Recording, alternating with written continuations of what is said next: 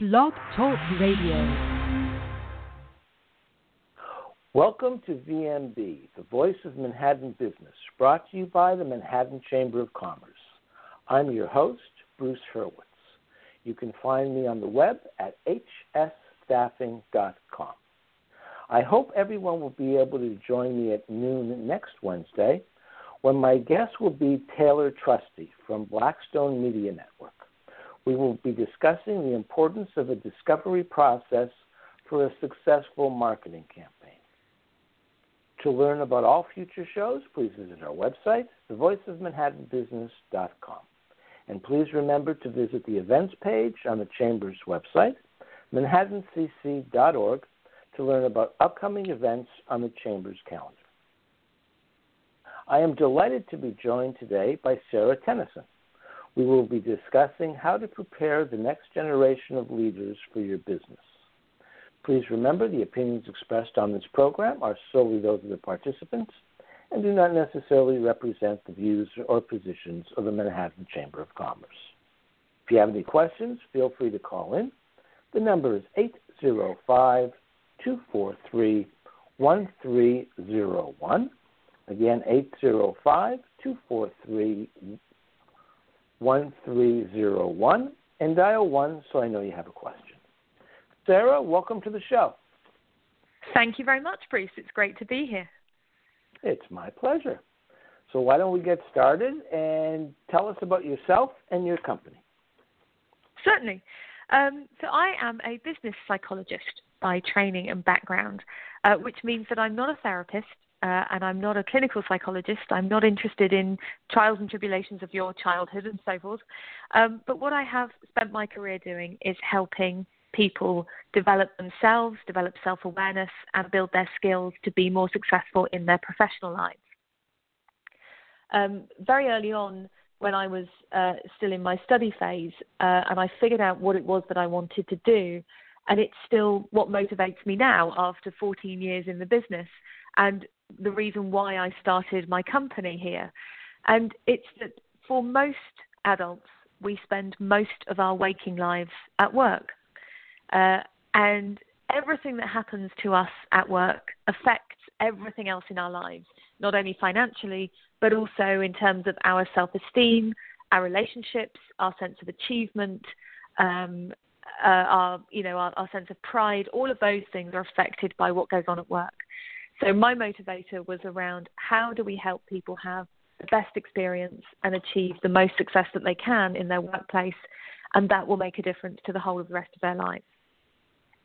So that's a bit about why I do what I do. Yeah, go on.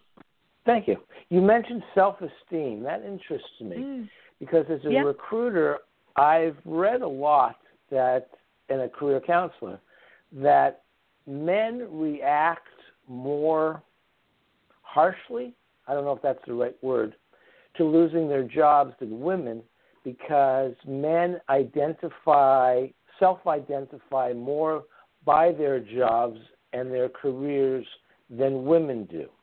Do you believe that's true? I think there's certainly some research out there that would indicate that. And I think if you look historically at gender differences to do with work, that makes a lot of sense because historically, that identity built around your professional life has been more of a male identified thing than a female identified thing. I would expect that now that is changing. What I think is interesting when I work today with younger men, for example, is that they are now feeling some of the same pressures of juggling work and family life that women have traditionally felt, because the identity of a younger man today is shaped as much by being a good husband and a good father, being present in the home and the domestic life, as it is around his career. So I actually think that's shifting, but it's a really interesting point, and I wonder if you're seeing the same in your career consulting business. Well, because when someone comes to me and they've been unemployed for X amount of time, male or female, unemployed for the same amount of time, and I gave a talk, month, 2 months ago at the Science, Industry, and Business Library, and one woman put up her hand and she said, I've been unemployed for a long time, and I'm at my wit's end, and et cetera, et cetera, et cetera. And I asked her how long she had been unemployed, and she said 3 weeks. No one laughed. There were people in the room who had been unemployed 3 months. There were some who had been unemployed for over a year. It depends on your perspective. So for her, 3 weeks was a long time. Long time, yeah. But they are just as intense. I need a job. Yes. I've been unemployed for this number of months. Male or female, it doesn't matter. They're both in panic mode. Yeah, they are. And I think this is, one of the things that we do know about differences often between male and female when they are experiencing difficult situations in life is that women reach out for social support more than men do. So in those situations, you might find that women are doing more of that, and perhaps that might have even been why she's there.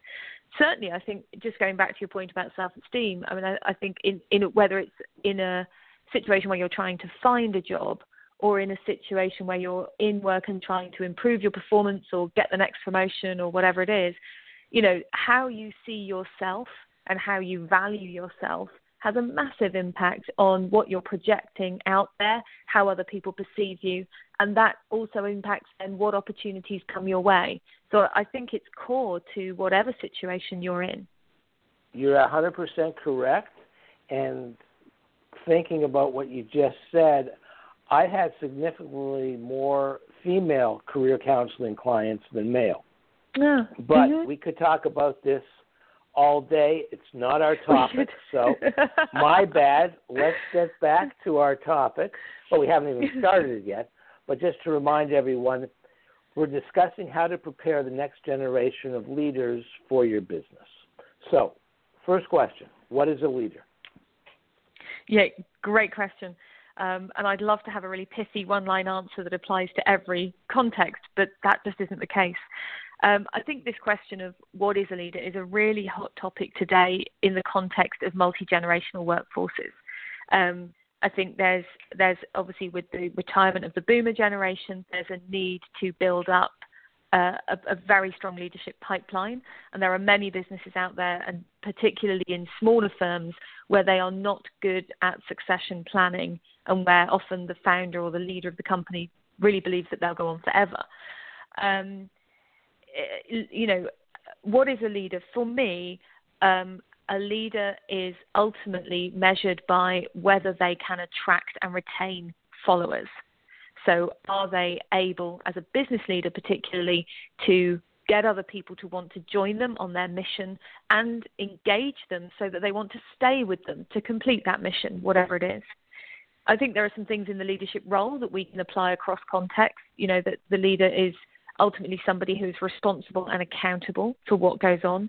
They may well be, therefore, the main decision maker or the ultimate decision maker in what goes on.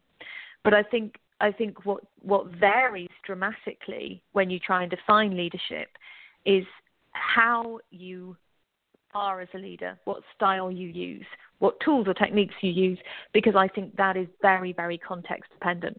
I think there are some circumstances, in a crisis mode where one style of leadership actually works quite well because, people look for strength and reassurance and confidence in the face of uncertainty. On the other hand, if actually you're in a situation in your business where you really need to create innovation and you need people to be free to do that, then a different style is required. And I think that's where it becomes much harder to define a leader or define leadership in one line. I've been doing this show now for 5 years. As you and our regular listeners know, I have, after today's show, 2 more left, and then I hope that I will be handing off to someone new. But I can honestly say that this is the first time anyone has ever said pissy on this show. That could be my claim to fame. That's your claim to fame. That's it. We could end right now, and your place in history would be assured. That's fantastic. Sarah, are leaders created? can leading be learned? Is it a trait that can be learned, or are you either born with it or not? So I believe that leaders are formed from the combination of the situation and themselves. So if I break your question down into sort of, is it a nature or a nurture issue? For me, it is absolutely a combination of both. In terms of learning to be a leader, one of the qualities that is most predictive of success as a leader is something that we call learning agility.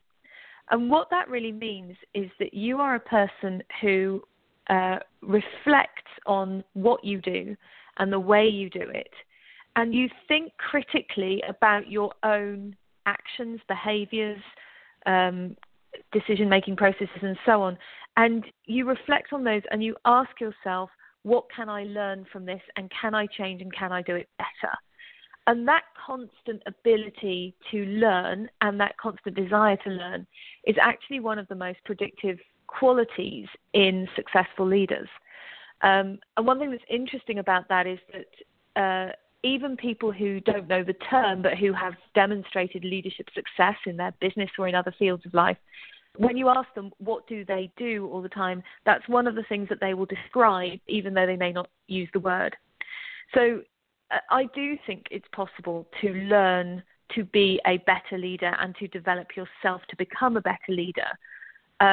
And I think that people like myself and like you, who are coaches and trainers and facilitators, can aid that process. But I do think ultimately it's about your own ability and willingness and desire to keep on challenging and stretching yourself and growing in some way. Now, our focus is on millennials. Who are they and what makes them unique? So this is such a hot topic right now, and I have been fascinated by this for quite some time. And I've looked at it from both the research perspective and as a practitioner in my client organizations. So to deal with the first part, who are the millennials?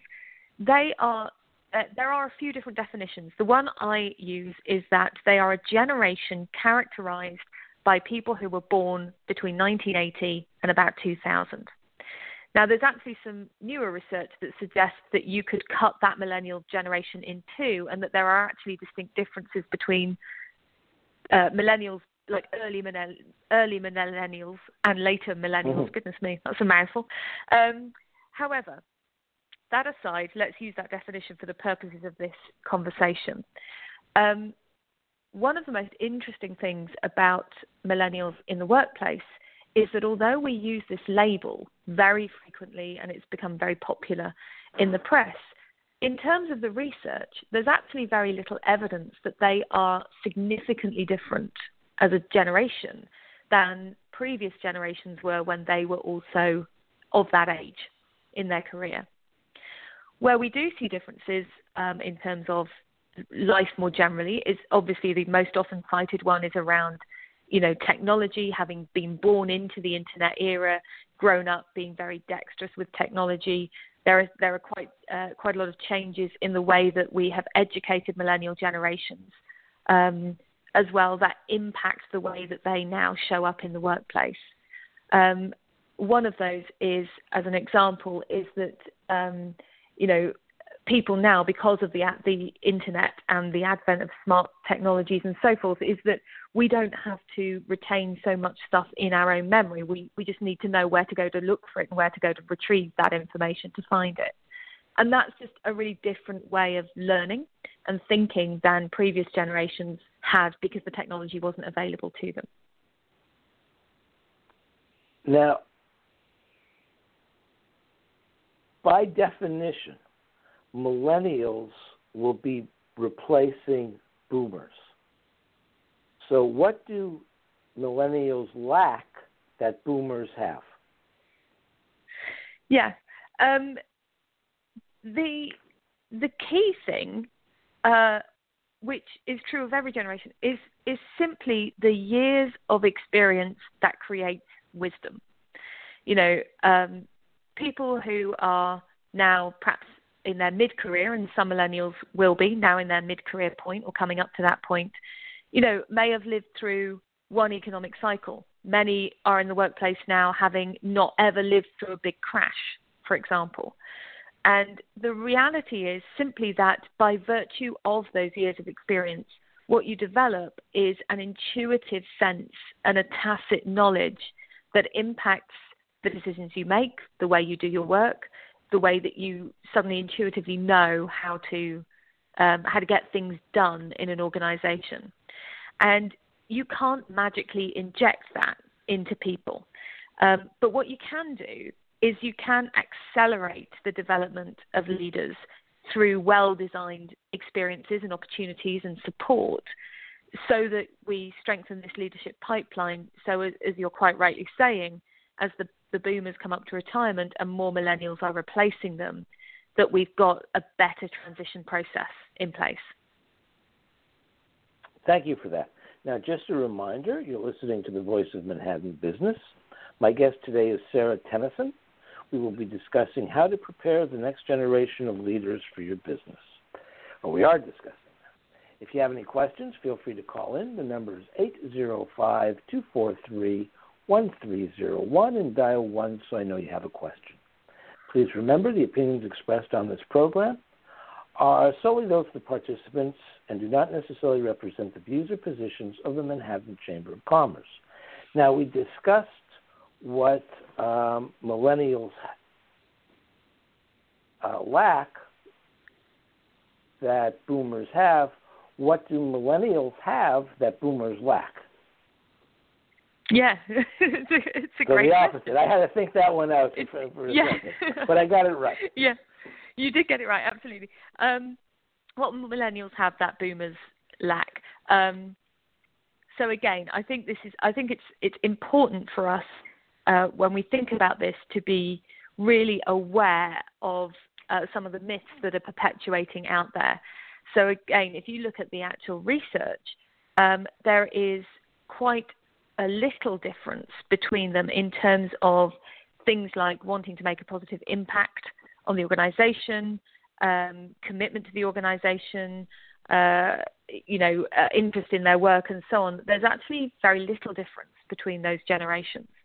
One thing that I think that millennials do have that we see anecdotally in the workplace is, number one, I think they are better at asking for what they want and need than previous generations have had. I have had countless clients say to me that, that they're in many ways struggling with how to respond to younger generation employees who are asking them, well, what do I need to do to get a promotion? Or when's my next step? Or, you're not really using me to my full capacity, and how, what can I do to make that happen? And I think they are better at asking for that. And I think sometimes in terms of management, we really need to challenge ourselves and say, actually, why shouldn't we be able to articulate very clearly what it takes to get to the next promotion? That's actually good management practice. The same with giving feedback. If people are hungry for feedback and they've come through an education system where they get far more personalized feedback than previous generations ever had, and so they expect it at work. But actually, if you think across the generations, everybody wants feedback at work delivered in a constructive way, with good intentions, that is specific, that you can actually do something with it.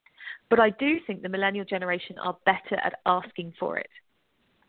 One of the other things that we do see as well is that people move on. They move jobs, or they think about moving jobs more quickly. And again, if you think about this from an organization's perspective, I think we need to start designing for that and expecting that, and not being surprised by it, or not viewing it as something that shouldn't happen in some way. I think we need to, as organizations, and particularly within HR and organizational development professions, I think there's a lot more that we can do to make our organizations fit the workforce that we have now. That's a good segue to my next question, because a millennial wants to be promoted. Mm-hmm. They may be impatient by the process, or there may be no room for promotion. Mm-hmm. But the employer has been investing in them, trying to develop them into leaders, and if they leave, then the employer has wasted all that time on this individual. I mean, they've made him a better, or her a better employee for somebody else, but from the perspective of the employer, it's a waste of time. So this brings us to the topic of retention. What do employers have to do to retain their millennial employees? The first thing they have to do is they have to really behave in ways that demonstrate that they genuinely do value their employees and that they genuinely do provide the opportunities that they promise when they hire people. I think there's a lot that is made in recruitment processes about the opportunities that the employer will provide to new and young recruits, and not always, but many times they get into the company and they discover that actually what the level where their expectations have been sat and set actually don't match the reality of the day-to-day experience of being in that company. So I think one thing that organizations can do is be really, really careful about how much of a sales pitch they're giving and how much of the opportunities they are communicating to potential recruits versus what is the day-by-day experience in the building. The second thing that leads to is that the reality for millennial generation employees, as with other generations, is that when people start to lose commitment to an organization and start to think about leaving, it is invariably mostly affected by their relationship with their manager or their relationship with other people around them. And that's still as true today as it has been previously. So again, I think there's a lot of management competence and management development in organizations that needs to take place for them to be equipped to keep these people engaged and keep them challenged and stretched so that work is interesting for them as well. Now talk to us, I basically have two questions that demand case studies, if you will. Okay. Talk to us about the successful transition from boomer leadership to millennial leadership. If you can give us an example so it's not all theory, I would appreciate it. Yep, sure. So the first thing to say on that is that particularly in smaller businesses, but sometimes in larger firms too, the person who is the senior leader or the founder of that firm has a notion of succession planning and transition, but no real understanding of what that really means. So I have done a couple of coaching engagements in these types of settings where what I'm helping the person coming up to retirement to do is to define what do they want to transition into and how are they going to go through that process in a way that works for them emotionally, cognitively, socially, as well as financially, and helping them transfer some of their knowledge to a younger person.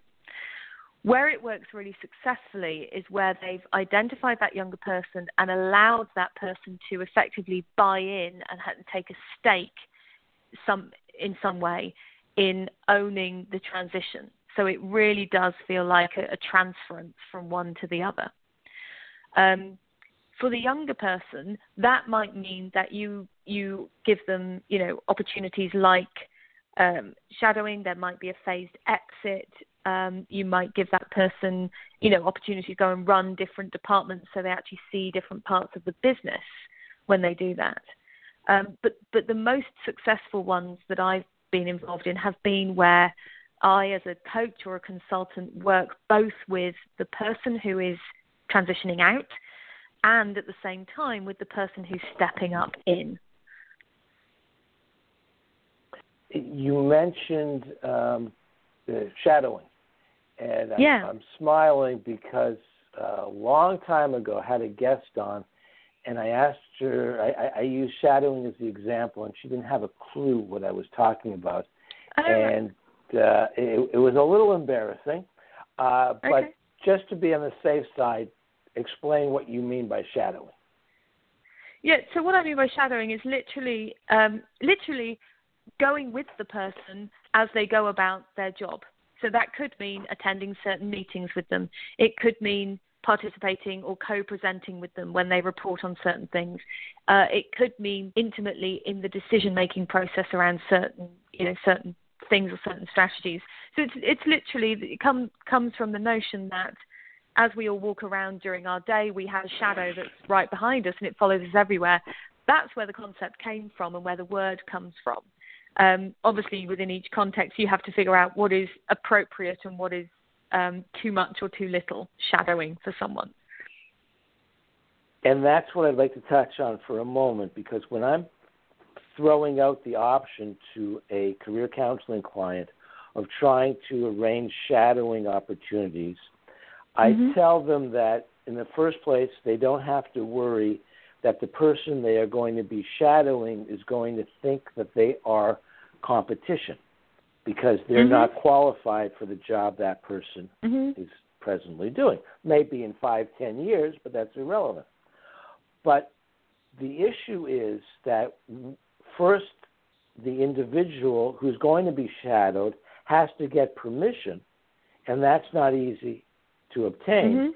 And secondly, there are issues of confidentiality. So how realistic have you found shadowing opportunities to be? Well, certainly if you're both within the same firm, I've seen it happen quite frequently. It may be, obviously those issues you raised would certainly be the case if you were asking someone to come into their firm and you're not a current employee. But some of those can also be covered by confidentiality agreements and NDAs and so on, in the same way as you do with interns and things like that. But I certainly have seen it work within organisations where both parties are employed by the same firm. It's funny, and it's a statement of fact, so it's not chauvinistic. I have found amongst my career counseling clients, the younger and more attractive get more shadowing opportunities. It's just, I wonder why. I think it's because it goes to the ego of the person who is permitting the shadowing, because they can then get up and say, or the impression exists, I'm helping a young person and there's something special about them. It may not be their looks, but I think that is part of the equation. I would say for any experience, whether it's shadowing or internships or job rotation or anything like that, to really have benefit, it does have to be designed really well. It's not, shadowing isn't that beneficial if the person being shadowed sort of thinks that they just have this, very nice sidekick with them for a few days, that then they're not really going to be learning very much from the experience. So I would say that... Sorry, go on. No, I was just going to say it's a huge ask. Yeah, it is. Absolutely. And I think it's a bit like when I liken it to when you set up mentoring relationships. And one of the things I do there is help both mentors and mentees start off in a good way so that they actually know and understand what the responsibilities are that they're each bringing to this relationship and this engagement. So that they both feel they're getting value out of it. Because, the person, for example, in the shadowing example we're talking about, the person being shadowed could actually really leverage their shadow to get a fresh perspective on what they're doing from someone who's completely, new to it and sees it with fresh eyes. And they could learn a lot just by hearing how that person perceives things. But, unless they've thought that through, they may not take that opportunity to ask the questions. Excellent point. And I'll tell you, you're the first person I've heard raise it. And that's So, last question. give us a case study of a millennial who became a leader. I've got one of my favorite coaching engagements is this story, actually. And it was quite an interesting one because it had a cross-cultural as well as a generational aspect to it. So I was brought in by a financial services organization to be the coach for a young female who had been a really outstanding individual sales performer. She was absolutely fantastic. And when they brought me in, they said to me, if I asked the CEO who is, the top 3 or 4 salespeople in the company, she would be named as one of them. But they now wanted her to become manager of a team and a leader of a team. And the challenge it presented for her was not only to make the transition from being an outstanding individual performer to shifting to a leadership role where she can actually get the best out of a whole team of people, not just out of herself. But it was also, this was actually in Asia, and she was the only non-local person in the team. So she had this cultural aspect that she had to get to grips with, as well as developing herself to go from everything is about me and my performance, and I'm fairly autonomous in that, to a place where she really needed to allocate time and energy and attention to bringing the best out of everybody around her. So we worked together for about 6 months with a formal engagement whereby I had reviews with her manager, and her HR sponsor. I took feedback samples from the people that she was leading, as well as from peers in other departments to get feedback on how she was doing. And by the end of it, what we saw was, first of all, that the team were performing where they hadn't been when she first took them on. The second was that there was a noticeable, as reported by other people, improvement in her confidence as a leader. So she'd started to define herself as a leader, which was a really important part of her style. But she was also much better able to connect with the team. So she'd managed to sort of bridge some of this cultural difference that was between them and that had been perceived as potentially a very big challenge. So it was a really rewarding engagement, and I was really delighted to hear about a year afterwards that she'd actually been promoted again to lead a regional team, so a much bigger, broader geographical spread team as well. It's funny that you use that example because there's a famous case, and I can't remember what the company was, where there was a salesperson. This guy had been on the job forever, and every new hire would sit by him literally and figuratively at his feet for a few weeks to learn the business. And they were all successful. All right. He was a great trainer. He was a phenomenal salesperson. And they decided to promote him to a manager. And he got the raise, he got the title, he got the office, and he was a disaster. He just, one-on-one, he was great, but to run a department, he could not do it. And they didn't fire him. They brought him, the story is more from the perspective of the company morals and values. Everybody made a mistake. They shouldn't have offered it to him. They should have given him training. So he got his old job back, but he kept his new salary, which is the nice part of the story, and kept his job, and everything was fine. No harm, no foul. He went back to doing what he was good at. Perhaps if that company had you, they would have been able to turn him into a successful manager. But let me ask you a serious question. Would age have made a difference? Would it have been harder to teach somebody probably in their 60s how to be a manager, how to be a leader, than somebody who's in their mid to late 20s?